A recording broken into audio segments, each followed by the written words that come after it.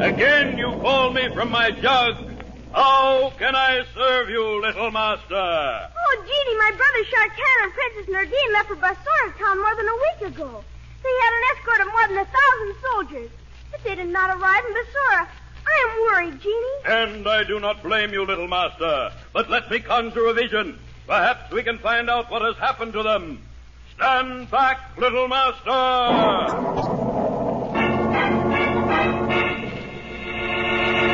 Kids, don't miss this exciting adventure with little Kulah and his wonderful Genie of the Jug. And to tell it, here is Smiling Ed McCardle. Yes, kid, you'd better come running. It's old Smiling Ed and his Buster Brown gang. I got shoes, you've got shoes. Why, everybody's got to have shoes. But there's only one kind of shoes for me. Good old Buster Brown. Yes, sir, kid. Buster Brown is on the air out here in Hollywood with Smiling Ed, Spooky the Mouse, Midnight the Cat, Brandy the Piano, and Froggy the Gremlin. And we're going to start our program off right now with our story.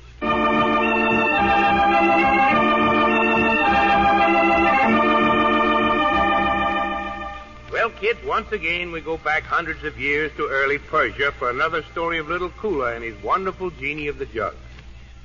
Now, for the benefit of all the new members of old Smiling Ed's gang, I'll repeat that Kulah and his brother Sharkan, who was Caliph of Baghdad, found the genie in their fish net when they were fishing at the seashore one day. When Kulah lifted the little earthen jug from the net and drew the cork, he received a tremendous surprise. See, Sharkan, the little jug I found in my net? I'd best see what's in it. I'll just pull the cork.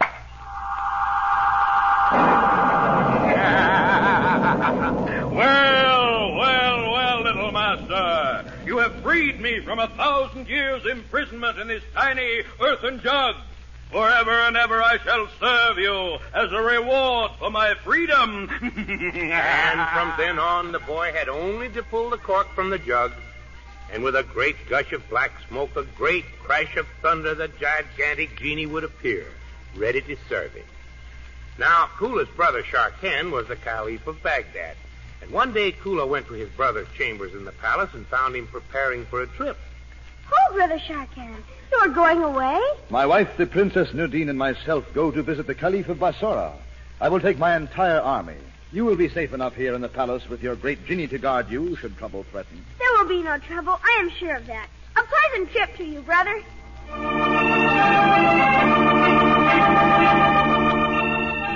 And so Sharkan rode away from the palace and out of Baghdad at the head of 1,000 soldiers, all magnificently dressed and riding splendid horses. Sharkan's wife, the beautiful Princess Nardine, rode in a handsome coach. They journeyed along a wide road, but then toward nightfall, suddenly, as though by magic, the road disappeared, and Sharkan called his men to halt. Stop! Stop, men! Hold! Oh, this is strange. One moment we travel a wide and smooth roadway, and the next the road disappears in a meadow. Now, over here a short way is a thin column of smoke. A woodcutter's cabin, perhaps. Well, I'll just ride over and ask him if he knows where our road disappeared. At ease, men. I go to seek information about the road. How strangely mysterious. A wide and comfortable road which suddenly disappears in a great meadow. Now, the house I seek must be right around the hill, and... Whoa.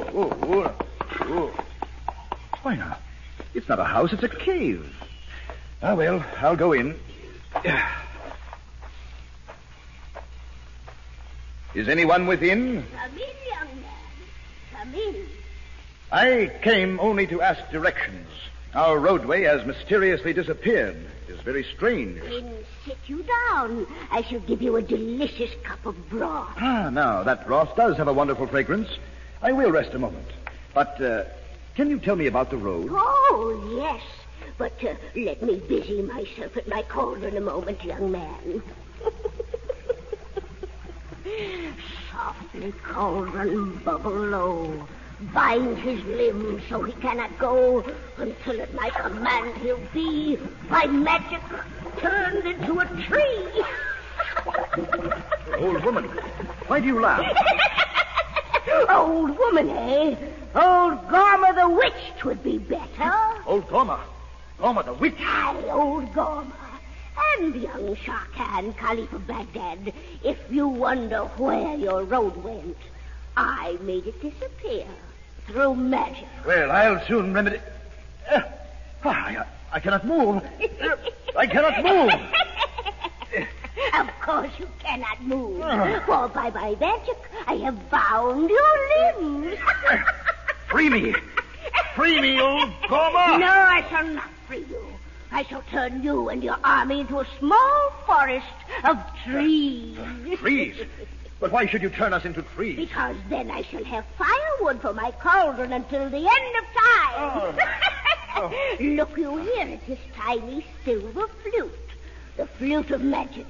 Its song captured from the rustle of tree branches in the wind. Here is the magic to turn you and your soldiers into trees. Oh, silver flute, now sing for me and send your mighty magic free. Let them no longer human be, but change each one into a tree.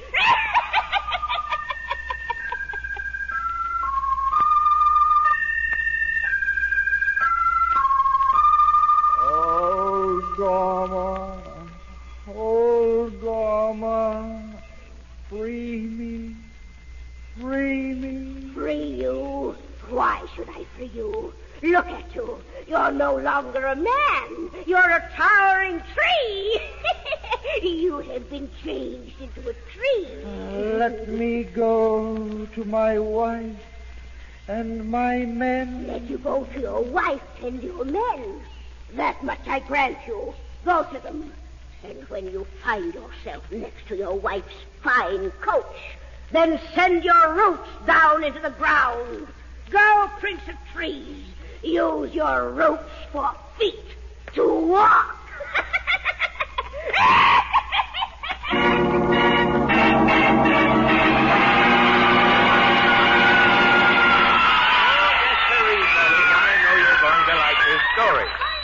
We'll finish it in a jiffy. But first, kids, old Smiling Ed wants to tell you something about good old Buster Brown shoes and how they wear and wear and wear.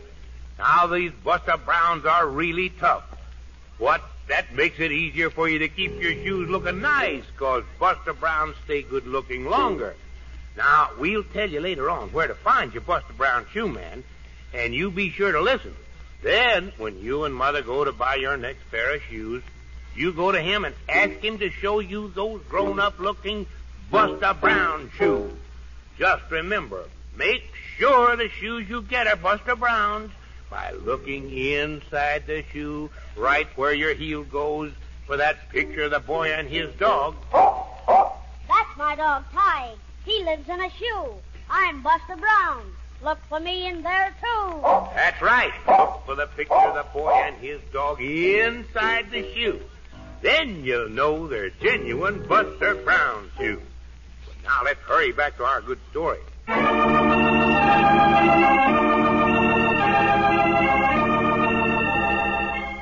Well, when Shah Khan, Caliph of Baghdad, and his wife, Princess Nurdine, left for a visit to Basora, they certainly didn't expect to run afoul of magic. Yet that's just what happened. Old Gorma the Witch, using the magic silver flute, turned them and their 1,000 soldiers into a small forest of trees. When they didn't return for a week, little Kulahs became alarmed. And at once he went to call his gigantic genie from his resting place inside the little earthen jug. My genie will help me. I'll pull the cord.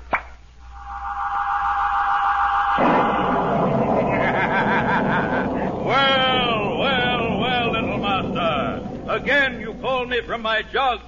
How can I serve you? Oh, genie, more than a week ago, my brother Shah Khan with his wife Nurdine and 1,000 soldiers went to Basora.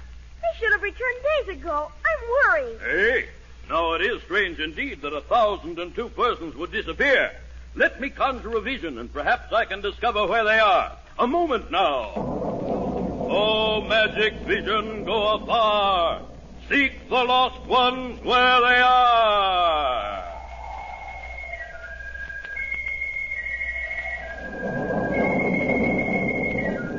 Aye, little master. Something is surely wrong. My vision brings me nothing but the cloudy outlines of a forest. And I could hear the faint sounds of a flute playing. I heard it also, little master. Well, there's only one thing to be done. It is early morning, so we will go to the Purple Mountains, to the Cave of the Winds, and ask the South Wind if she has seen them. Here, little master, step up upon my hand and let me place you on my shoulder. All right, Genie, but don't let me fall. Never fear, little master. Now then, up you go. Now, let me crouch down behind your great pointed ear. So, now I have a hold of a lock of your hair. I'm ready, Genie. Then hold on tightly, little master. Here we go.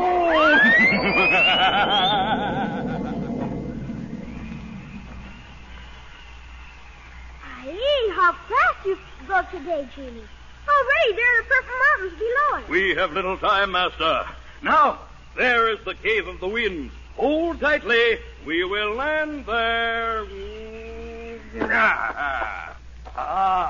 Now the winds will be coming out for their day's journey throughout the world. Careful, little master. Hold tightly. The north wind comes. Oh, how powerful. Now, west wind. This is a friendly wind. Here is the wind we want. South wind, we would speak with thee. Who calls the south wind? It is I, the genie of the jug. Oh, good friend, how can I help you? We seek Shah Khan, Caliph of Baghdad, his wife and 1,000 soldiers. Have you seen them? No, I have not seen them.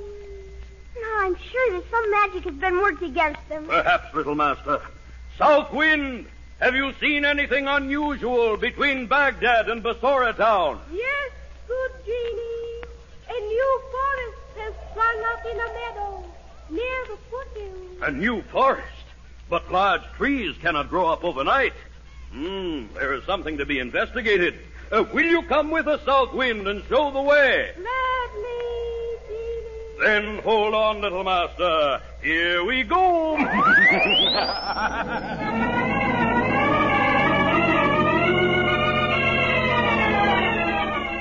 Almost at once, by the magic of the flying power of the genie, they were standing on the meadow beside the coach in which Nardine had ridden. But, of course, there was not a single person in sight, for as we know, Shah Khan, Nardine, and the soldiers had been turned into trees. The south wind decided to blow through the trees while the genie pondered. Look, you master. Growing right up through the floor of good Nardine's coach, a delicate, slender ash tree. And see, standing right next to the coach, a tall, strong, sturdy birch tree. And see, behind them, hundreds of oak trees standing in straight lines. And, Genie, look across the meadow. Eh? Horses, hundreds of horses grazing. And each one is wearing a saddle and bridle. Little master, I am convinced this forest is no more than your brother, who is now this birch tree, Princess Nardine, this lovely ash tree in the coach, and the oaks are your brother's soldiers changed into trees. Then quickly, Genie, work the magic and bring them back to their rightful shape. Oh, I fear my magic will not do it, little master. But I can try, nevertheless. Stand behind me.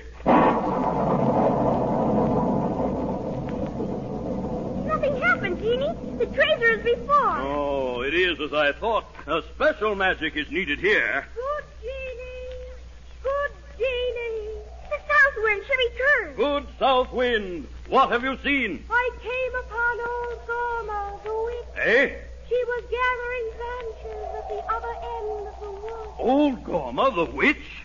Now I recognize this place, for right up in the foothills there is her cave. Come, quickly, let us go to her cave.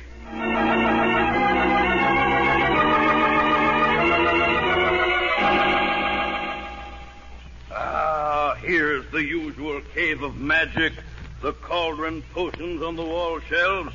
Nothing unusual here. But there must be some special magic here, Genie. I have looked around.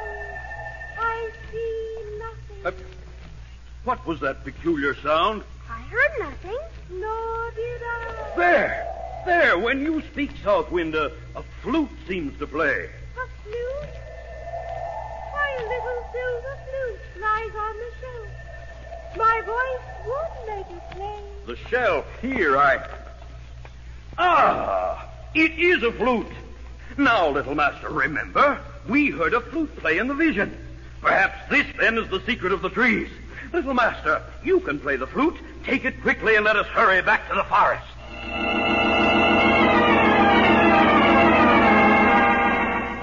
And so, carrying the little silver flute, they hurried back to the forest. Then, standing below the handsome birch tree, which they were certain was actually Kulah's brother Sharkan, Kulah played the flute as he had been taught by his music teacher. It is no use, Genie. See, the trees remain as they were. Oh, we have failed, little Master. Come, we must leave here until we unravel the mystery of this magic. It would do no good to wait until Gorma returns to find us. Wait. Who spoke? Aye, that voice sounded familiar. I am Sharkan. Genie, the tree. This birch tree spoke. It said that... It was Sharkan, your brother. Now we are sure. Oh, Sharkan, can you tell us the answer to the magic which holds you? Play correct melody. We do not know the correct melody to play. Have south wind move my leaves. I will teach you melody. I heard, and gladly I helped. Here I go.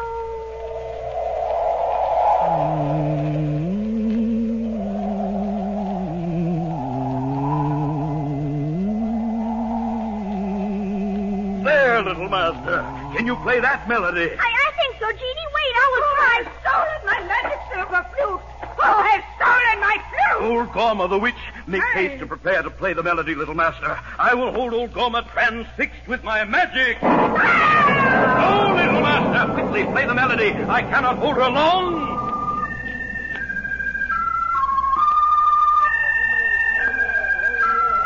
Aye, little Master, the spell is fading.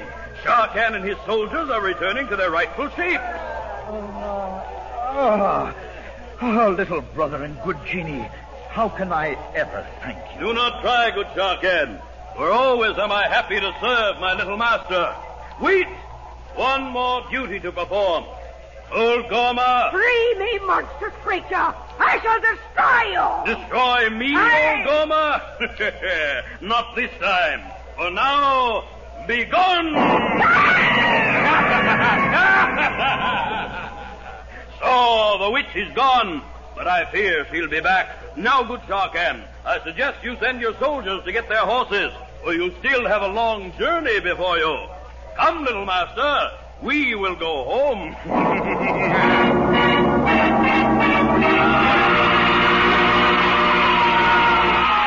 I thought that was a good story. What's that, Squeaky the Mouse? You want us to sing the doctor's song? Sure, we're going to sing that in just a moment. We'll do it just like we did it on our Capitol phonograph record. But first, let's bring in our announcer man to tell us where to get Buster Brown's shoes with the picture of Buster Brown and his dog, Tige, inside the shoe. That's my dog, Tige. He lives in a shoe. I'm Buster Brown. Look for me in there, too. That's right, Buster Brown. Come on in, Mr. Announcer. Yes, sir, Smiling Ed. But first, I want to tell all the kids living outside of Los Angeles that tickets for this broadcast can be secured at any store handling Buster Brown shoes in Southern California. And here's how to find the name of the stores that are now showing the latest Buster Brown shoes. No matter where you live, just pick up your telephone book and turn to the yellow pages till you come to the heading of shoes. There you'll find the name Buster Brown, and under it, the name and address of the store nearest you that sells Buster Brown shoes. Remember, just look in the classified phone book under shoes. In Los Angeles, Buster Brown shoes are handled by the Broadway downtown, and you can also get them at the Broadway Hollywood and the Broadway Crenshaw. In Pasadena, the Broadway Pasadena and Nash's have Buster Brown shoes.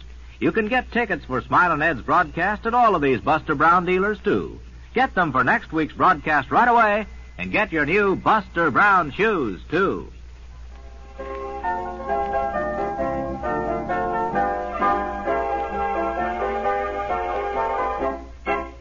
You bet all Smiling Ed's buddies know where to get Buster Brown shoes. Well, you know, Mr. Gymnasium is coming here today. Nice. Yes, Midnight the Cat, that's nice. So I think we'd better sing the doctor's song right now. Here we go. The doctor always makes me take such awful tasting things. He seems to think, for goodness sake, I like whatever he brings. I wish I was the doctor, and I wish he could be me. Then pretty soon he'd understand, you bet I'd make him see. Gee, wouldn't I like to be the doctor? To have him for my patient would be keen. 'Cause every other hour I'd give him something sour and 40 quarts of castor oil between. Gee, wouldn't I make him stick his tongue out? I bet he'd have it down around his chin. I'd tell a joke to make him grin, and then I'd stick the needle in. Gee, wouldn't I like to be the doctor?